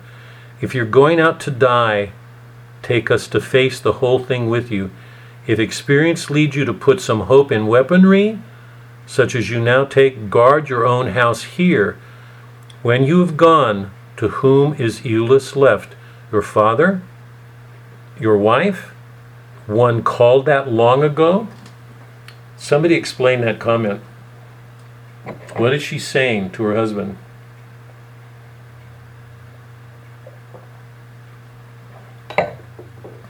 Just for an example, as another, to show you. When we did the Iliad, remember early on, I think it was the 5th or 6th book, after Paris was defeated, he goes back to Troy and he makes love with Helena. Hector goes back to Troy to get him, you remember? And Andromache says to him, stay here, protect us, your family. And remember, Hector takes his son to him, and the son is terrified because of that war helmet he's wearing. So that I remember reading that with you guys. It's one of the most tender moments in all of the Iliad. As a matter of fact, I read it consciously because I think the tendency then is to see Hector as a greater hero than Achilles because he got a family. But Hector goes back to the war. He leaves his wife and child there. Okay? What's going on here? Somebody explained the tone of Creusa in her words to her husband. If you're going out to die, take us with it. If experience leads you to put some hope in weaponry, that is, if you're going to depend on being a soldier, and take us with you, such as you now take. Guard your own house here. When you have gone, if you're going to leave us, this is a big change from Hector when he left Andromache. If you're going to leave us, to whom is Iülus left? Who's going to protect your child? Your father? Your wife? One called that long ago? Somebody describe her tone, explain her tone, what she's saying to her husband. This is Aeneas. Well, what she's saying, this is Sue. Hi, Sue. Is you left us to be a warrior long ago. You haven't been the father, the husband, the son for a long time. It's time you took those up. Yeah. Who else better to do it? Yeah. She's also saying, are you really married? Your father, one called that long ago. It's a real rebuke. It's a wife rebuking her husband. I think Sue's right on, You've got a child and a wife. Where are you? Why weren't you here? It's exactly what Venus said. Remember, where's your wife? So he goes home, he gets his father. So at this moment, he puts his father on his back. He has his son next to him. They're leaving the city. So these are survivors. Refugees. Go to Africa, go to a village somewhere. Maybe go to a city in America, God's sake, today.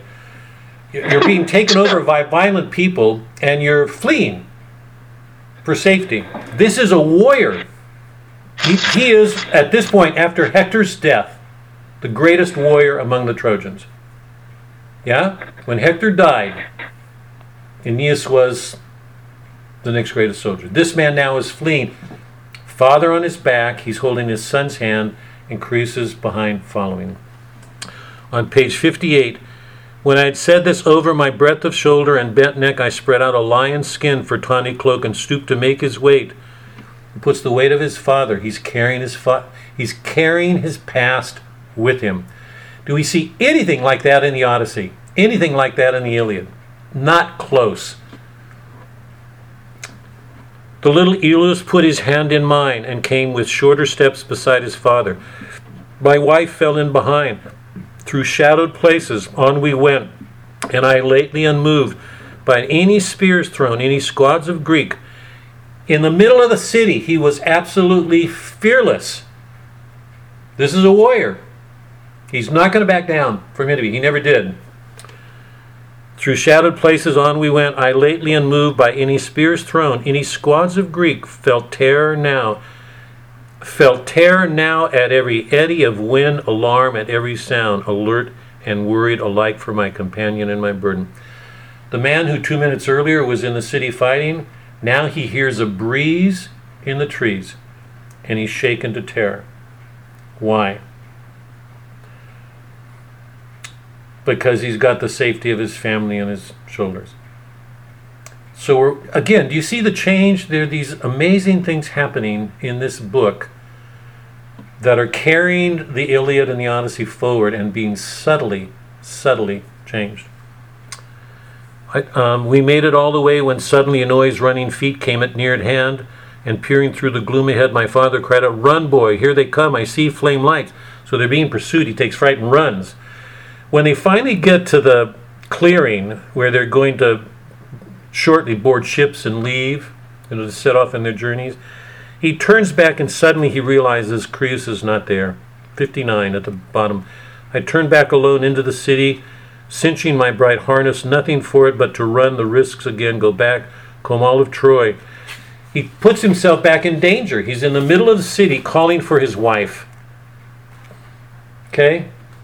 He's placing himself as danger. He's going back into the city.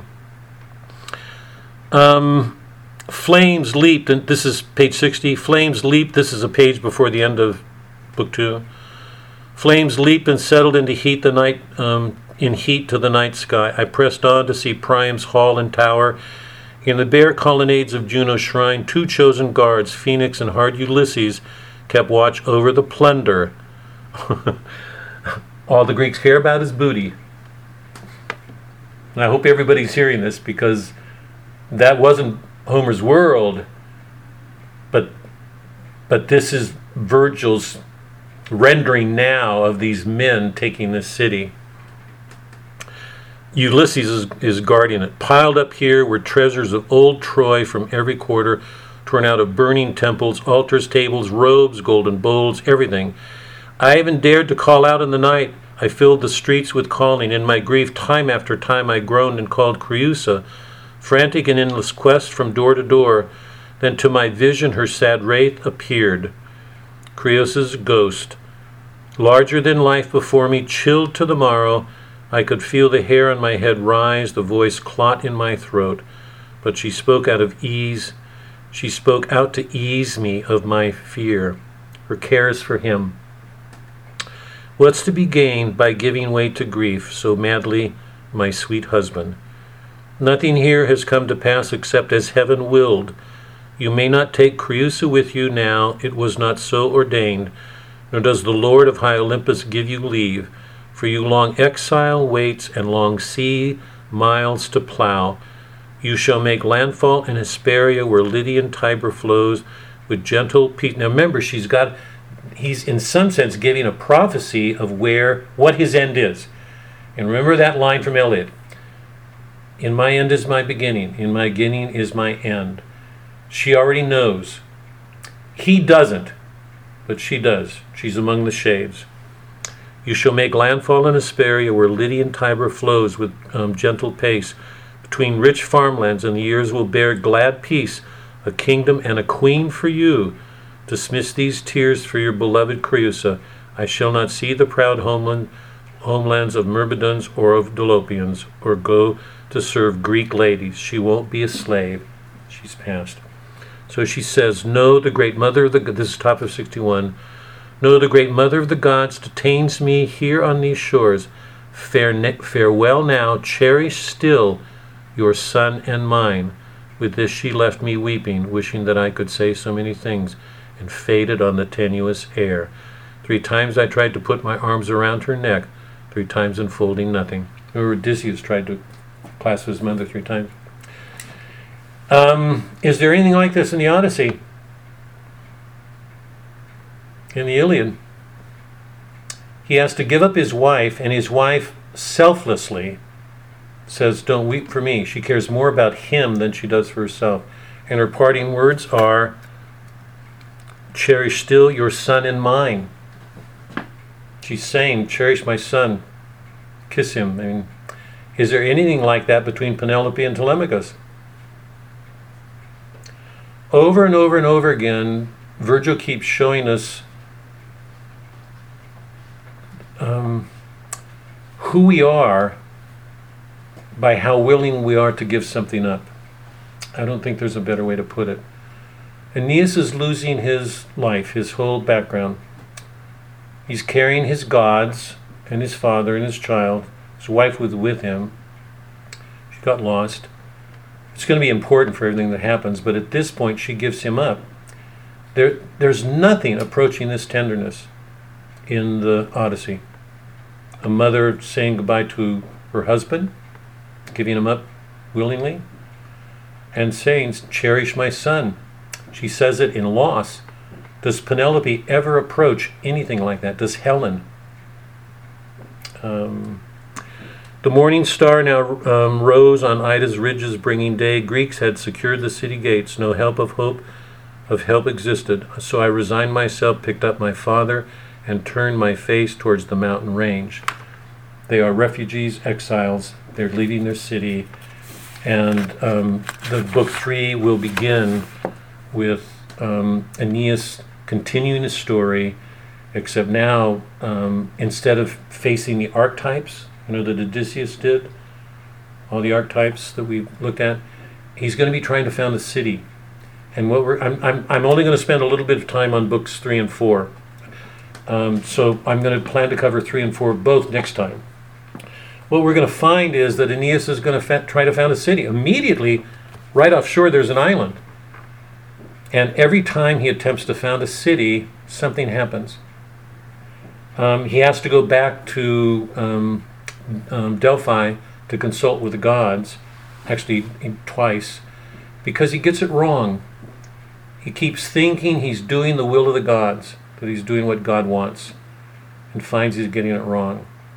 And he has to go on. And he'll go on for 7 years until the middle of the story, when Juno will cause these winds to stir and blow him off course up on the north coast of Africa in Carthage, where he will tell his stories. So in the next book, he's going to cover basically 7 years. And what's going to happen in those 7 years is he's going to fail again and again and again. He's going to misread the gods. He thinks he's giving his life to the gods. He's doing everything he can to do their will, and he keeps getting it wrong. He's going to be with Dido for a year. We're going to look at that closely. That's book 4. And they will have an affair. He will give up his calling. Mercury is going to come to Aeneas, and he's going to put a real scare into him. Aeneas' hair is going to stand up on end. He's going to be so terrified. And Mercury is going to say, what do you do here serving a woman? It's like putting earrings, and he's got sword belts with jewels, and he's becoming effeminate and giving into luxury. And Mercury is saying, what are you doing? You've got a calling, get on. And he leaves, and I'm not going to tell you what happens, but the way Virgil presents it makes clear that what happens between Dido and Aeneas, this is Carthage beginning. Remember, he's going to go on to find Rome. What happens here with Dido is the etiological, it's a fancy word, the genealogy. It's the genesis. It's the seeds of the Punic Wars. So it's really important to look at what happens in book 4. When he goes to Dido and says, I have to leave. I'm not going to tell you what happens, but that's me. So book 3 is about his wanderings. We'll cover that fairly directly, and then book 4 with Dido. So book 3, 4, and 5, I think we can get through pretty directly. But I wanted to take time here because this really lays the foundations for the first half of the book. So I hope you all can see what's going on, that the point that I made earlier, that what Virgil is doing is taking that whole Greek world. It's built into every single... Well, here, let me put it this way. Well, we can't do it until we do it with Dido. Aeneas has got a relationship with his wife. She's going to die. She's going to leave behind. She says, cherish our son. Love him. She's giving him up. Look at the women in the Iliad and the Odyssey. Could Helen do that? Would she? Does Penelope come close to that? When we get to Dido and Aeneas are going to have an affair. Dido is the Circe Calypso image.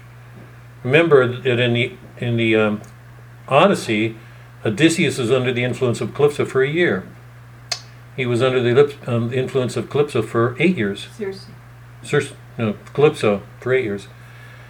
So of the 9.5 years that he's away, 9 of them under the influence of Circe and Calypso. Dido is that figure. He's with Dido for a year.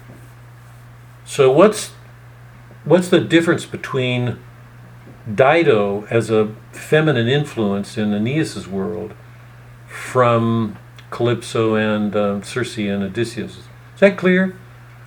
In everything that Virgil's doing, he's taking the whole of the Homeric world. It's embedded in the work. So that's the point that I was making earlier. You can look at the surface and think you're seeing somebody when something else is going on. Let me put this differently. Imagine that you'd not read the Iliad and the Odyssey, and you're picking up Virgil and you're reading Virgil for the first time. Could you go through the first 2 books the way we've gone through them and see the way Virgil is taking the Iliad and the Odyssey and changing them? The way he presents Iliad, the Odyssey, the end of Troy. So on the surface, we're being given this line, if you've never read Iliad and the Odyssey, that is, if you've never gone back to the tradition and carried it forward, there are lots of things underneath the surface you will not see. That was the point I was making. Is that clear? It's so important. It's just a way of reminding us that we don't see very well. We think we see well all the time when we don't. There's a lot under the surface that's going on. And one of the great things that Virgil did was to make us aware of that. Is that clear? No? Anne, you okay? Michelle? Karen? Okay. Are you okay, good. If got a thumbs up from both of you, that's the apophatic that I've been talking about. That Virgil is the first one who makes us aware of how important a tradition is. That's why it's almost a matter of distress for me. When I think about our Catholic world and how much we've lost, that we don't carry the past forward, there's a lot we're missing, in our faith. And the Catholic Church is this rich tradition. It so deepens our faith, and Virgil is important in this. Remember, Virgil is Dante's guide. Dante's writing in 1300. It's just before the collapse of the Christian Middle Ages. He's going to bring the Christian Middle Ages to an end. His guide is Virgil. What he makes clear is how important tradition is for our faith. It helps us to see. It helps us to feel. Virgil's helping us to feel things we would never feel with Homer. Scene after scene after scene, we keep experiencing losses. Dear friends, comrades, a wife. In the next 2 books, he's going to lose his father. And when he goes on, it's interesting. He loses his nurse.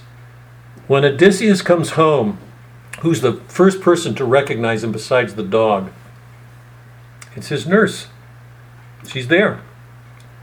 There will be no nurse for Aeneas.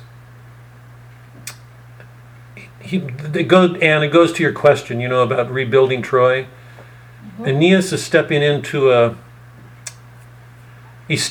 world of burdens. He's got to create something new. He can't just rebuild the past. The gods are asking him to go on, and everything he does is going to involve a struggle. He's got to let go of everything in the past before he can go on. So it's the great work of renunciations or relinquishments, of giving up in order for something greater. The great exemplar after that is Paul. That's what Paul's life was. And Paul was only making clear what Christ asked.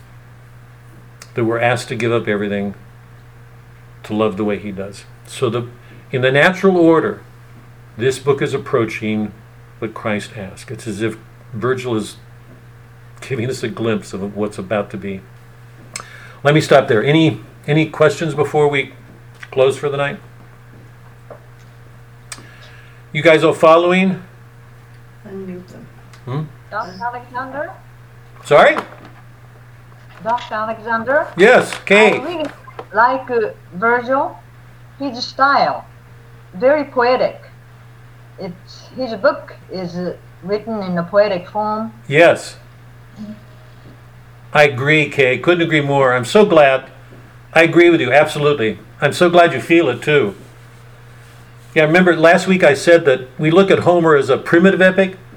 Virgil is a secondary epic. It's more literary. It's more consciously artful, because he's got Homer behind him. You know, he can do something. So, but you're absolutely right. There's a beauty to his lines, and I think it helps evoke feelings of tenderness or sadness or loss. You know, that I don't think we feel quite so strongly in Homer. Yeah, I agree with you a lot. I'm glad you feel it. Okay. Any other comments or? Is Sue still here? Sorry? Is Sue still here? I don't see your name, Doc. Bill. Anything? I've not heard from you. You got any comments here? Not heard from you. Can you unmute yourself? Can you unmute? Unmute it.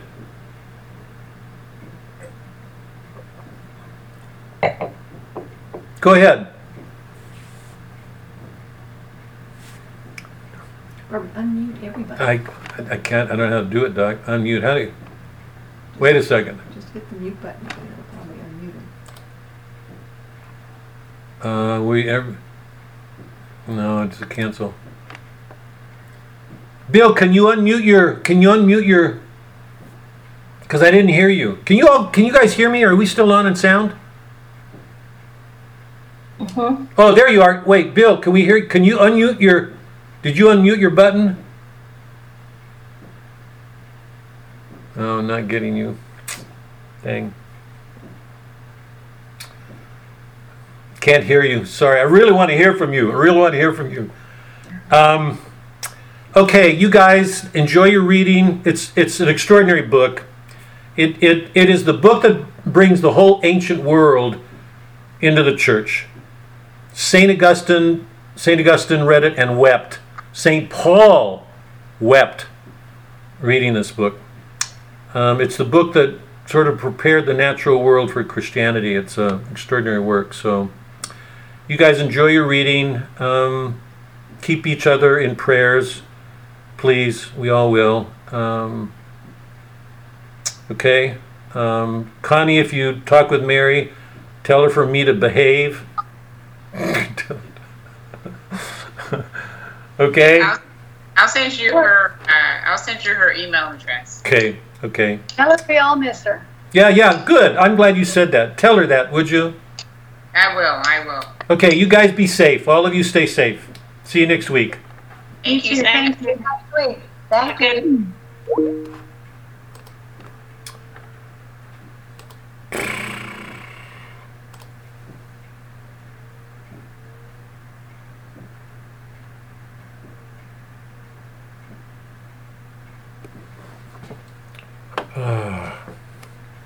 You okay? Yeah. Are you still hot? I'm not now because this thing's too cold, but it's not really hot for a while. I don't know what I'm going to do to keep my wife quiet a little bit. Quiet a little bit? Well, you kept jumping in and Well, you kept. I know that some of them were, just be still and listen, but a couple of them were off. I really would like you to get in on this more. I can't. I don't know it well enough. Sorry? I can't. I don't know it well enough. It's an amazing story. It is. It's my favorite of the three epics. I know you've said that, and I think this thing about the epiphatic is becoming clearer, that the more we get into that and the more I say it, the more they'll see that, It's amazing, Doc, to watch what he does. How can somebody take something from the past and carry it literally and still change it? And that's what Christ did. And if and we don't, it's hard to see that in Scripture, but if you read the Aeneid, you can't miss it. You just can't miss it. And then you think, holy cow, what don't I see? What am I not seeing?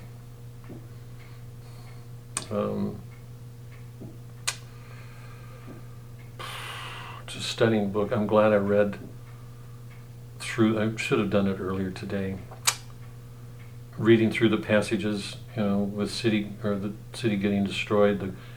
I should have read the passage with Hector when Aeneas sees Hector, but all those passages, particularly with Creusa, I don't remember Hector coming to him. What does Hector say?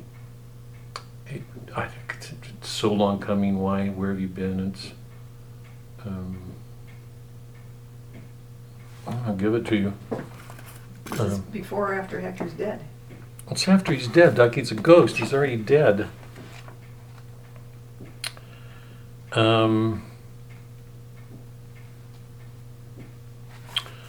Anyway, it's all those tender Venus coming to him and chiding him, asking and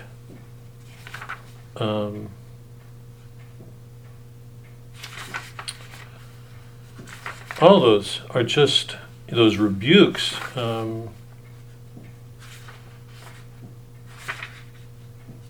Here. Wait. Where in the world?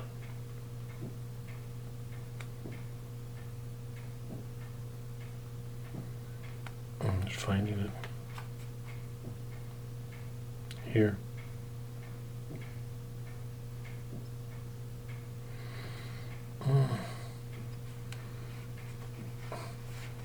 It's page 43. Oh.